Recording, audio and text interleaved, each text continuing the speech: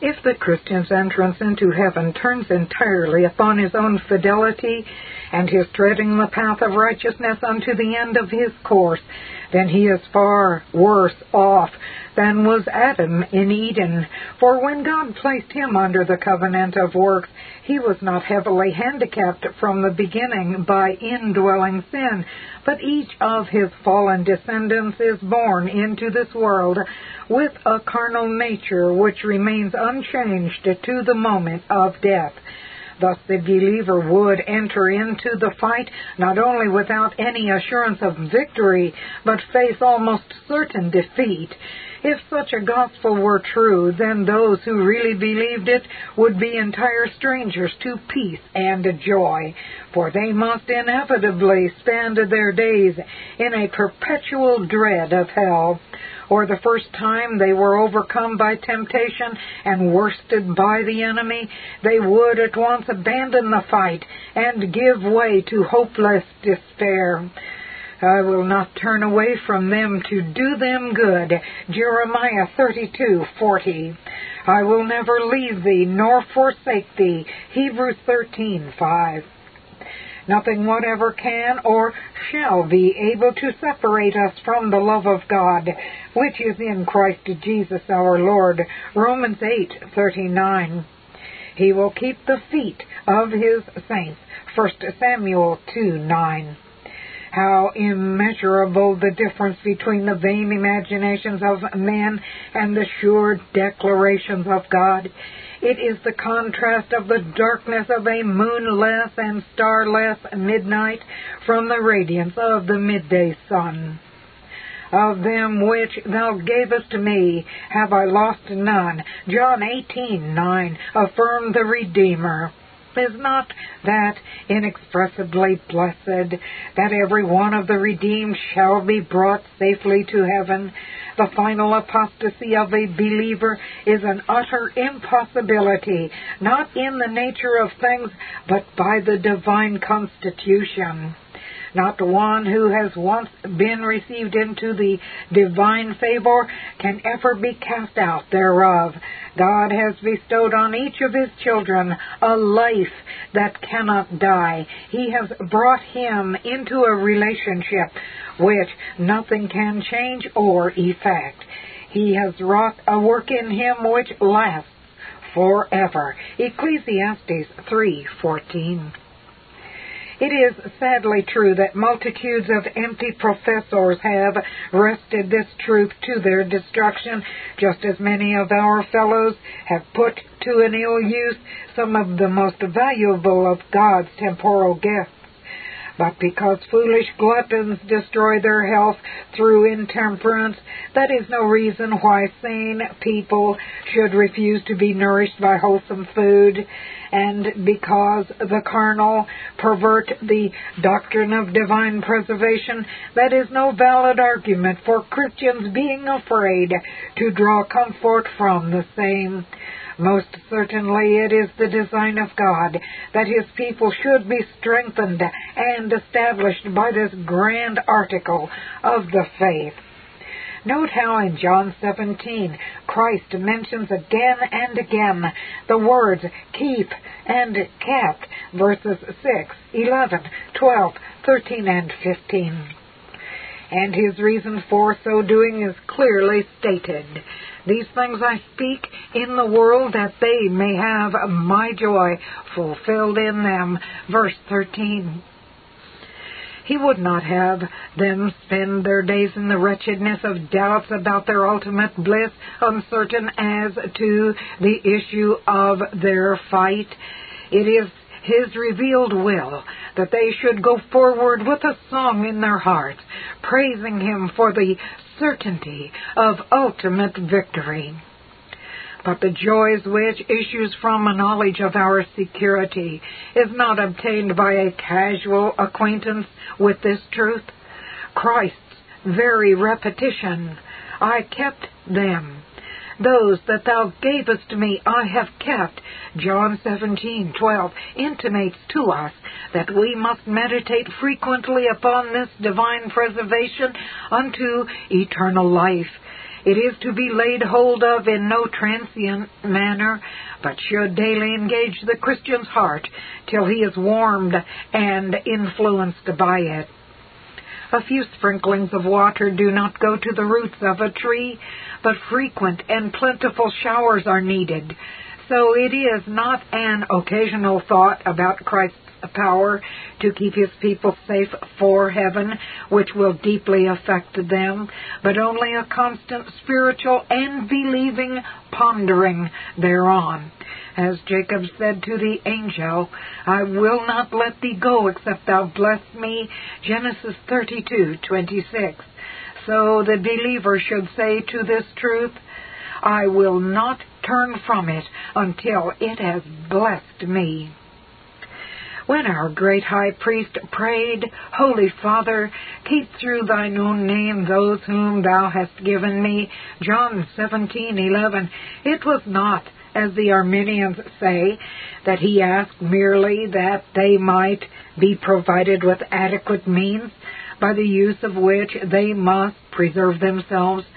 No, my reader, it was for something more valuable and essential.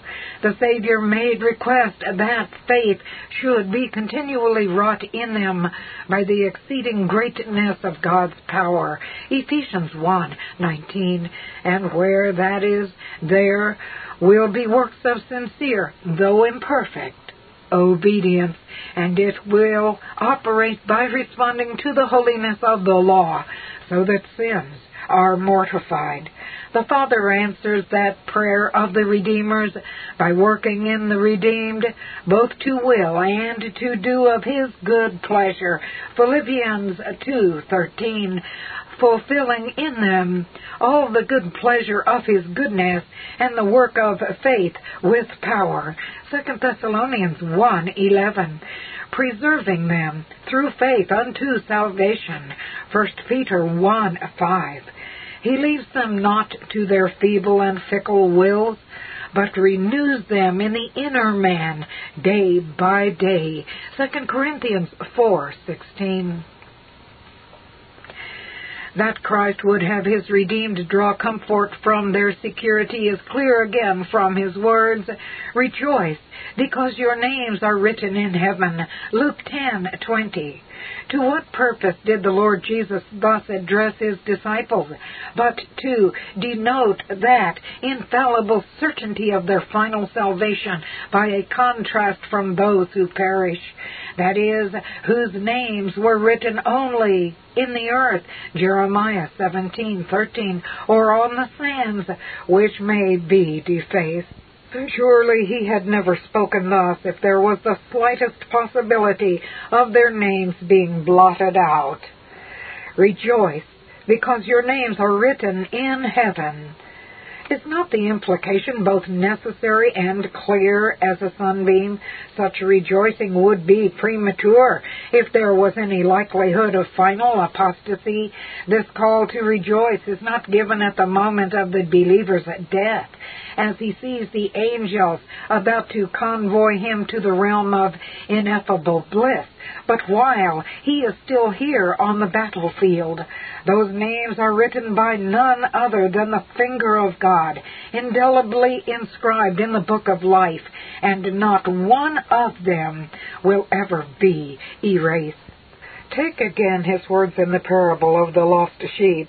I say unto you that likewise joy shall be in heaven over one sinner that repenteth. Luke 15:7. Such exalted hosannas would not resound on these occasions among the inhabitants of the skies if the doctrine of final perseverance was untrue. Tell me, ye seraphs of light, tell me, ye spirits of elect men made perfect in glory, why this exuberance of holy rapture on the real discovery of a sinner to God? Because ye know assuredly that every true conversion is, 1, a certain proof that the person converted is one of the elect number, and 2, that he shall be infallibly preserved and brought to that very region of blessedness into which ye yourselves are come. The contrary belief would silence your harps and chill your praises. If it be uncertain whether the person who is regenerated today may ultimately reign with you in heaven or take up his eternal abode among apostate spirits in hell, your rejoicings are too sanguine and your praises too presumptuous. You should suspend your songs until he actually arrives among you, and not give thanks for his conversion until he has persevered unto glorification. A top lady. 1. What encouragement is there here for the babe in Christ? Conscious of his weakness, he is fearful that the flesh and the world and the devil may prove too powerful for him. Aware of his ignorance, bewildered by the confusion of tongues in the religious realm, he dreads lest he be led astray by false prophets. Beholding many of his companions who made a similar profession of faith, so quickly losing their fervor and going back again into the world, he trembles lest he make shipwreck of the faith. Stumbled by the inconsistencies of those called the pillars of the church, chilled by older Christians who tell him he must not be too extreme. He is alarmed and wonders how it can be expected that he shall hold on his way almost alone. But if these fears empty him of self-confidence and make him cling the closer to Christ, then are they blessings in disguise, for he will then prove for himself that underneath are the everlasting arms, and that those arms are almighty and all-sufficient. The babe in Christ is as much a member of God's family as is the mature father, 1 John 2:13, and the former is as truly the object of divine love and faithfulness as is the latter. Yea, the younger ones in his flock are more the subjects of the shepherd's care than are the full-grown sheep. He shall gather the lambs with his arm and carry them in his bosom. Isaiah 40:11.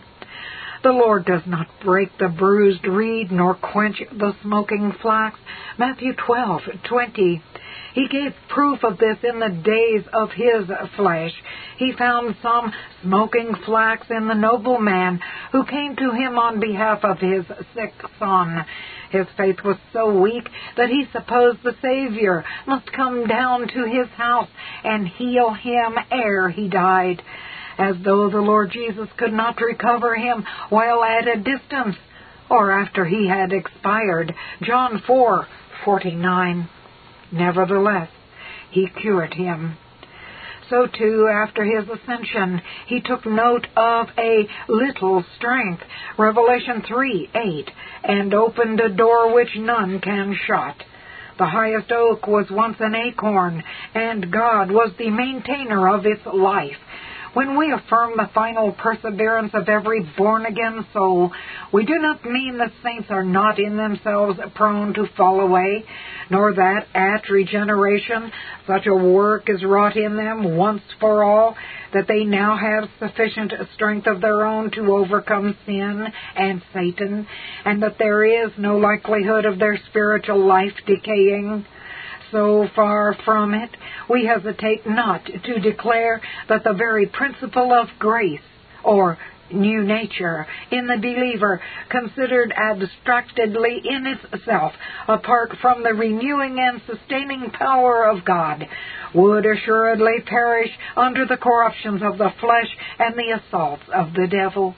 No, the preservation of the Christian's faith and his continuance in the path of obedience lies in something entirely external to himself or his state, wherein lay the impossibility of any bone of Christ being broken, not because they were in themselves incapable of being broken, for they were as liable to be broken as his flesh to be pierced, but solely because of the unbreakable decree of God. So it is with the mystical body of Christ.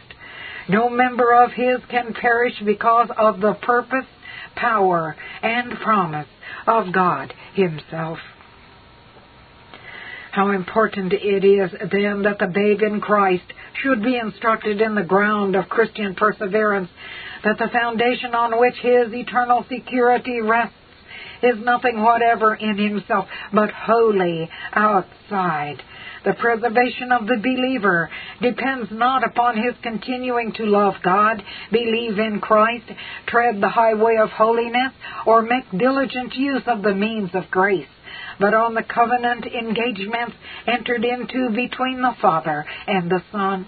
This is the basic and grand cause which produces as a necessary and infallible effect our continuing to love God, believe in Christ, and perform sincere obedience. Oh, what a sure foundation is that! What a firm ground for the soul to rest upon! What unspeakable peace and joy issues from faith's apprehension of the same! Though fickle in ourselves, the covenant is immutable. Though weak and unstable as water we are, yet that is ordered in all things and sure. Though full of sin and unworthiness, yet the sacrifice of Christ is of infinite merit. Though often the spirit of prayer be quenched in us, yet our great high priest ever liveth to make intercession for us. Here then is the anchor of the soul, and it is both sure and steadfast. Hebrews 6:19. Ere concluding this subdivision, it is necessary to point out in such days as these that it must not be inferred from the above that because the grace, the power, and the faithfulness of God ensures the preservation of the feeblest babe in Christ, that henceforth he is relieved of all responsibility in the matter. Not so. Such a blessed truth has not been revealed for the purpose of encouraging slothfulness, but rather to provide an impetus to use the means of preservation which God has appointed. Though we must not anticipate too much what we purpose to bring before the reader under a later division of our subject, when we shall consider at more length the safeguards which divine wisdom has placed around this truth, yet a few words of warning, or rather explanation, should be given here to prevent a wrong conclusion being drawn from the preceding paragraphs. The babe in Christ is weak in himself. He is left in a hostile world. He is confronted with powerful temptations, both from within and from without, to apostatize. But strength is available unto faith. Armor is provided against all enemies. Deliverance from temptations is given in answer to prevailing prayer. But he must seek that strength, put on that armor, and resist those temptations. He must fight for his very life, and refuse to acknowledge defeat. Nor shall he fight in vain, for another shall gird his arm and enable him to overcome. The blessedness of this doctrine is that he shall not be left to himself, nor suffered to perish. The Holy Spirit shall renew him day by day, quicken his graces, move him to perseverance, and make him more than conquerors through him that loved him. 2. What comfort is there here for fearing saints? All Christians have a reverential and filial fear of God and an evangelical horror of sin.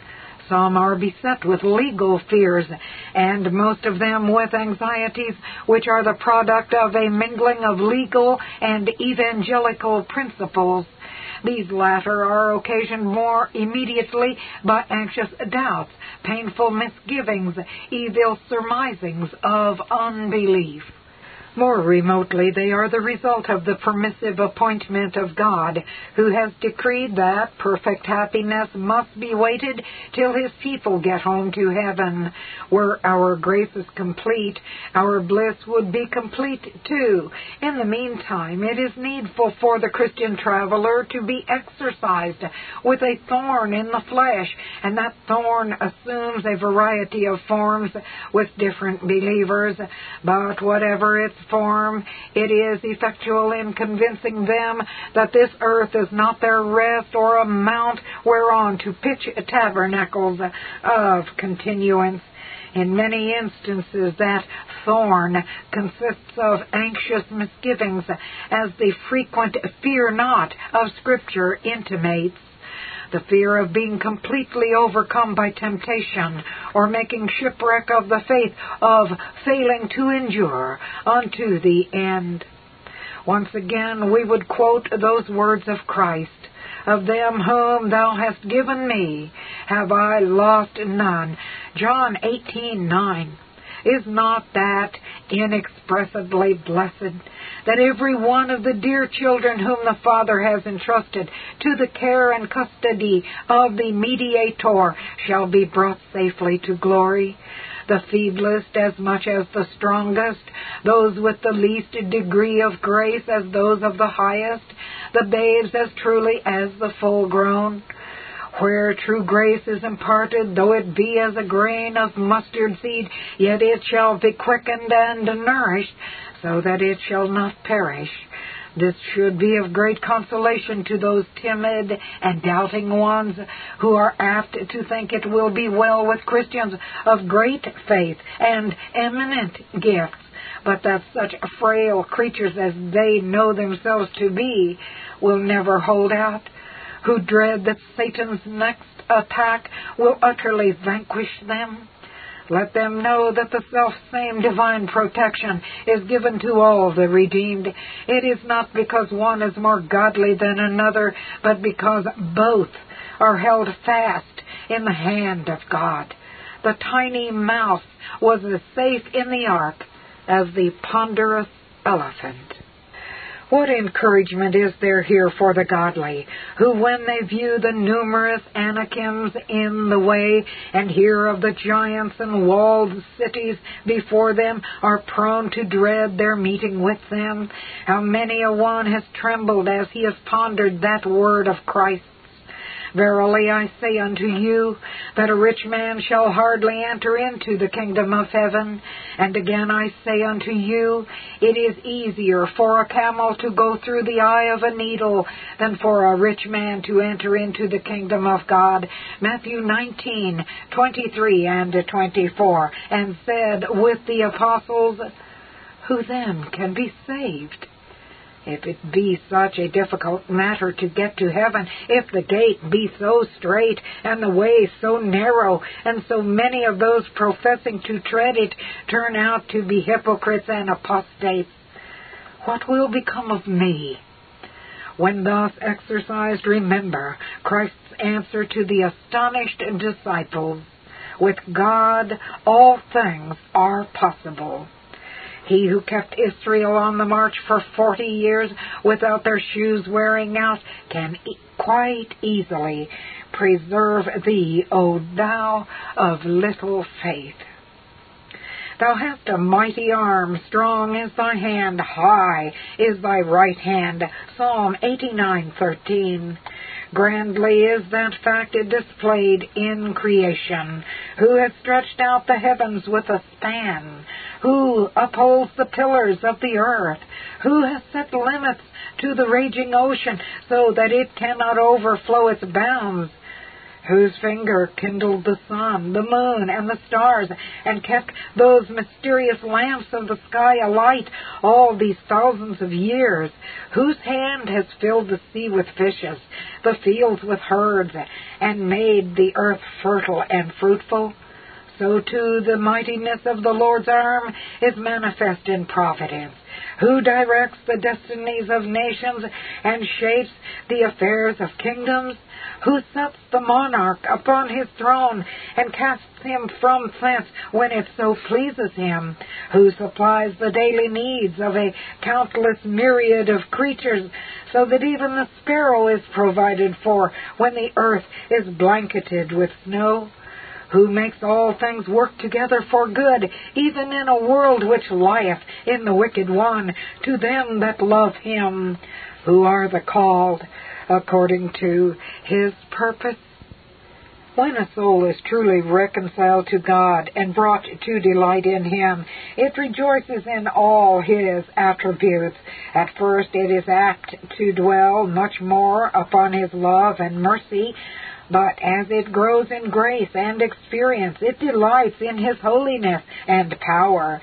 It is a mark of spiritual understanding when we have learned to distinguish the manifold perfections of God, to take pleasure in each of them.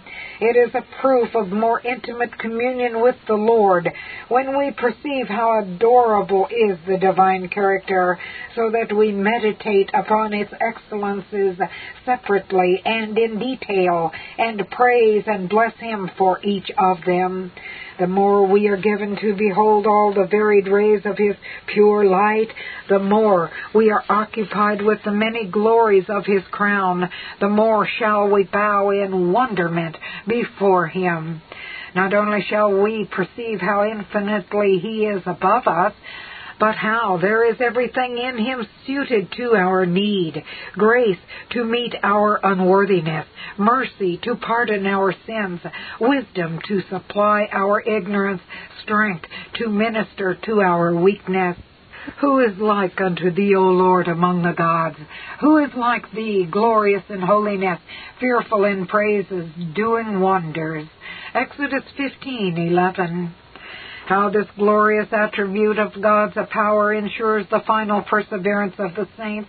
Some of our readers have passed through sore trials and severe tribulations, yet they prevailed not against them. They shook them to their foundations, but they did not overthrow their faith. Many are the afflictions of the righteous, but the Lord delivereth him out of them all. Psalm 34:19. Fierce were the foes which many a time gathered against thee, and had not the Lord been on thy side, thou hadst quickly been devoured. But in him thou didst find a sure refuge.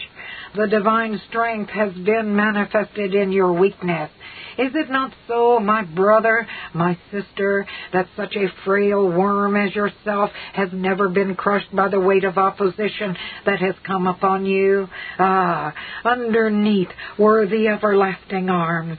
Though you trembled at your feebleness, yet out of weakness were made strong.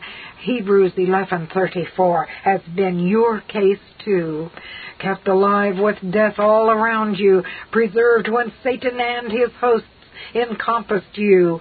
Must you not say, strong is thy right hand? 3. What comfort is there here for souls who are tempted to entertain hard thoughts of God? The awful corruptions of the flesh which still remain in the believer, and which are ever ready to complain at the difficulties of the way, and murmur against the dispensations of divine providence, and the questionings of unbelief which constantly ask, has God ceased to be gracious? How can he love me if he deals with me thus? Are sufficient in themselves to destroy his peace and quench his joy. But when to these are added the infidelities of Arminianism, which declares that God takes no more care of his children than to suffer the devil to enter in among and devour them, that the Lord Jesus, that the great shepherd of the sheep, affords no more security to his flock than to allow wolves and lions to come among and devour them at their pleasure, how shall the poor Christian maintain his confidence in the love and faithfulness of the Lord? Such blasphemies are like buckets of cold water poured upon the flames of his affection for God. and are calculated only to destroy that delight which he has taken in the riches of divine grace. The uninstructed and unestablished believer is apt to think within himself, I may for the present be in a good state and condition, but what assurance is there that I shall continue thus? Were not the apostate angels once in a far better state and more excellent condition than mine? They dwelt in heaven itself, but now they are casted down into hell, being reserved in everlasting chains under darkness, unto the judgment of the great day. Jude 6. Adam in paradise had no lusts within to tempt and seduce him, no world without to oppose and entangle, yet being in honor, he continued not, but apostatized and perished. If it was not in their power to persevere, much less so in mine, who am sold under sin and encompassed with a world of temptations, what hope is there left to me? Let a man be exercised with such thoughts as these. Let him be cast back solely upon himself. And what is there that can give him any relief or bring his soul to any degree of composure? Nothing whatever. For the so-called power of free will availed not either the angels which fell or our first parents. And what is it which will deliver the distressed soul from these breathings of despair? Nothing but a believing, laying hold of this grand comfort, that the child of God has an infallible promise from his Father, that he shall be preserved unto his heavenly kingdom, that he shall be kept from apostasy, that the intercession of his great high priest prevents the total failing of his faith.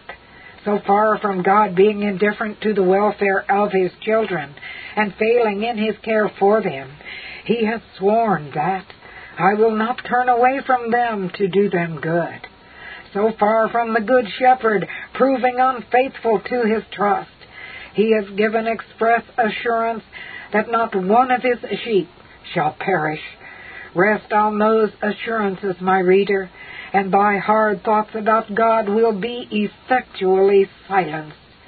As to the stability and excellency of the divine love, is it not written, The Lord thy God in the midst of thee is mighty. He will rejoice over thee with joy. He will rest in his love. He will joy over thee with singing.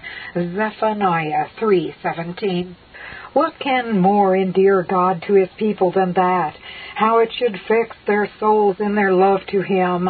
Well might Stephen Charnock say of Arminians, can these men fancy infinite tenderness so unconcerned as to let the apple of his eye be plucked out, as to be a careless spectator of the pillage of his jewels by the powers of hell, to have the delight of his soul, if I may so speak, tossed like a tennis ball between himself and the devil? He that does the greater thing for his people, shall he not also do the less? To regenerate them is more wonderful than to preserve them, as the bestowal of life exceeds the maintaining of it. The reconciliation of enemies is far harder than dealing with the failings of friends. While we were yet sinners, Christ died for us. Much more then, being now justified by his blood, we shall be saved from wrath through him. For if, when we were enemies, we were reconciled to God by the death of his Son, much more, being reconciled, we shall be saved by his life. Romans 5:8-10. If there was such efficacy in the death of Christ, who can estimate the virtue of his resurrection? He ever liveth to make intercession for us. 4. What comfort is there for aged pilgrims? Some perhaps may be surprised at this heading, supposing that those who have been longest in the way and have experienced most of God's faithfulness have the least need of consolation from the truth. But such a view is sadly superficial, to say the least of it.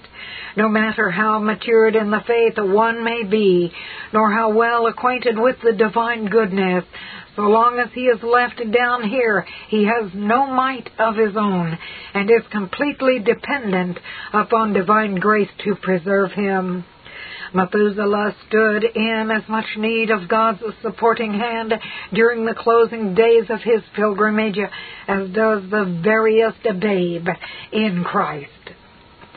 Look at it from the human side of things. The aged believer, filled with infirmities, the spiritual companions of his youth all gone, perhaps bereft of the partner of his bosom, cut off from the public means of grace, he looks forward to the final conflict with trepidation. And even to your old age I am he, and even to hoar hairs will I carry you. Isaiah 46:4.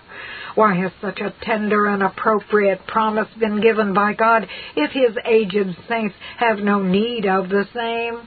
They, any more than the young, are not immune from Satan's attacks. He is not slow to tell the tottering believer that as many a ship has foundered when in sight of port, so the closing storm of life will prove too much for him. That though God has borne long with his unbelief and waywardness, even his patience is now exhausted. How then is he to meet such assaults of the fiend?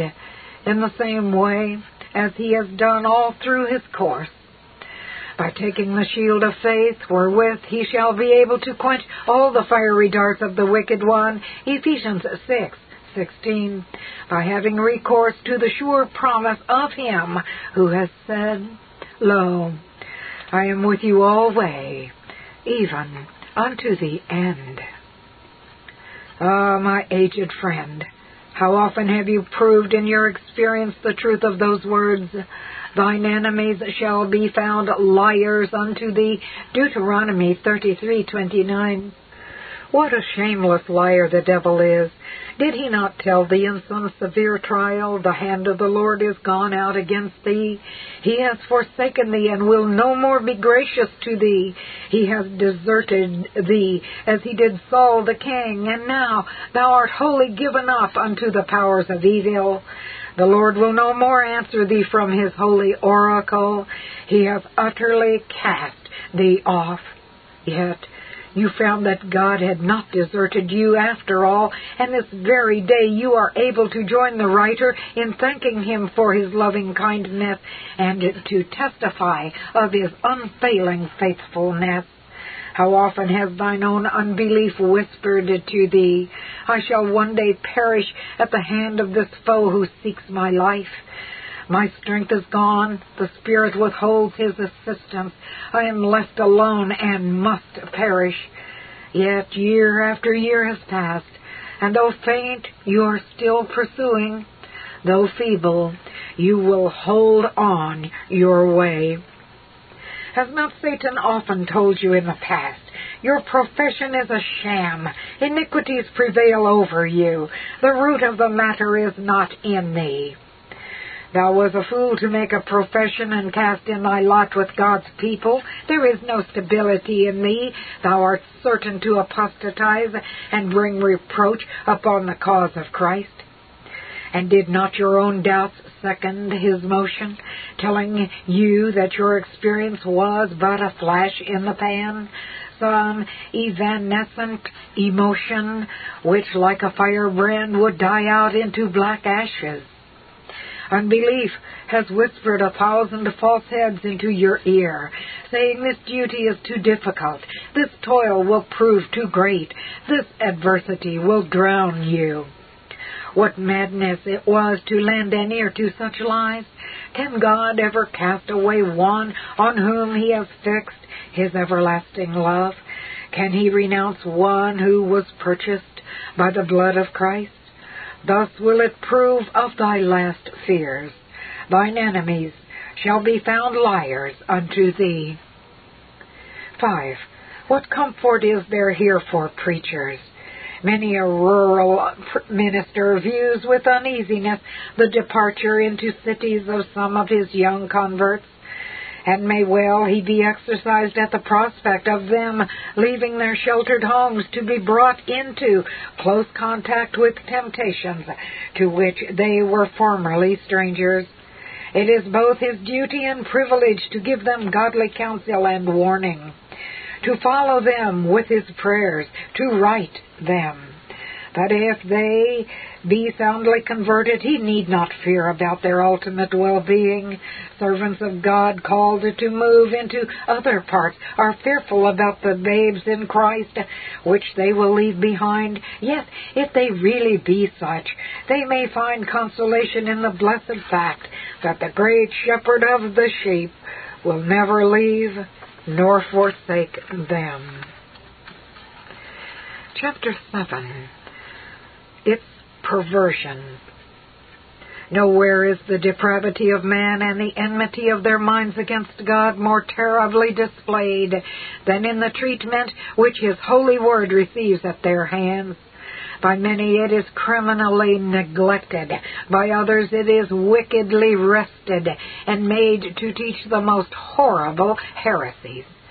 To slight such a revelation, to despise such an inestimable treasure, is an insult which the Most High will certainly avenge. To corrupt the sacred Scriptures, to force from them a meaning the opposite of what they bear, to handle them deceitfully by picking and choosing from their contents, is a crime of fearful magnitude. Yet this, in varying measure, is what all the false cults of Christendom are guilty of. Unitarians, Universalists, those who teach the unconsciousness of the soul between death and resurrection and the annihilation of the wicked, single out certain snippets of Scripture, but ignore or explain away anything which makes against them. A very high percentage of the errors propagated by the pulpit are nothing more or less than truth itself, but the truth distorted and perverted. Broadly speaking, the doctrine which we have been expounding in this series has been perverted by two main classes. First, by open Arminians, who expressly repudiate most of what has been advanced in the preceding sections. With them, we are not here directly concerned. Second, by what we can only designate mongrel Calvinists. This class deny the sovereign and unconditional election of God, and also the limited or particular redemption of Christ. They are one with Arminians in believing that election is based on God's foreknowledge of those who would believe the gospel, and they affirm Christ atoned for the sins of all of Adam's race, and yet they term themselves Calvinists, because they hold the eternal security of the saints, or once in grace, always in grace. In their crude and ill-balanced presentation of this doctrine, they woefully pervert the truth and do incalculable damage unto those who give ear to them. As they do not all proceed along exactly the same line or distort the truth at the same particular point, we will divide this branch of our subject so as to cover as many errors as possible. 1. It is perverted by those who predicate of mere professors what pertains only to the regenerate. Here is a young man who attends a service at a church where a special evangelistic campaign is being held.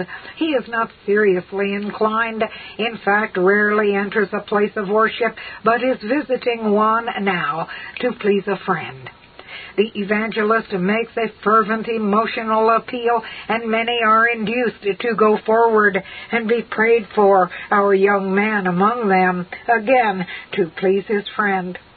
He is persuaded to become a Christian by signing a decision card, and then he is congratulated on the manly step he has taken. He is duly received into the church and at once given a class of boys in the Sunday school. He is conscious there has been no change within, and though somewhat puzzled, supposes the preacher and the church members know more about the matter than he does. They regard him as a Christian and assure him he is now safe for eternity. This Reformation audio track is a production of Still Waters Revival Books. SWRB makes thousands of classic Reformation resources available, free and for sale, in audio, video, and printed formats. Our many free resources, as well as our complete mail-order catalog, containing thousands of classic and contemporary Puritan and Reformed books, tapes, and videos at great discounts, is on the web at www.swrb.com. We can also be reached by email at swrb@swrb.com, by phone at 780-450-3730, by fax at 780-468-1096, or by mail at 4710-37A Avenue, Edmonton, that's Edmonton, Alberta, abbreviated capital A, capital B, Canada, T6L3T5. You may also request a free printed catalog. And remember that John Calvin, in defending the Reformation's regulative principle of worship, or what is sometimes called the scriptural law of worship, commenting on the words of God, which I commanded them not, neither came into my heart, from his commentary on Jeremiah 7:31, writes, God here cuts off from men every occasion for making evasions, since he condemns by this one phrase, I have not commanded them, whatever the Jews devised. There is then no other argument needed to condemn superstitions than that they are not commanded by God. For when men allow themselves to worship God according to their own fancies, and attend not to his commands, they pervert true religion. And if this principle was adopted by the papists, all those fictitious modes of worship in which they absurdly exercise themselves would fall to the ground. It is indeed a horrible thing for the papists to seek to discharge their duties towards God by performing their own superstitions. There is an immense number of them, as it is well known, and as it manifestly appears. Were they to admit this principle, that we cannot rightly worship God except by obeying his word, they would be delivered from their deep abyss of error. The prophet's words, then, are very important, when he says that God had commanded no such thing, and that it never came to his mind, as though he had said that men assume too much wisdom when they devise what he never required, nay, what he never knew.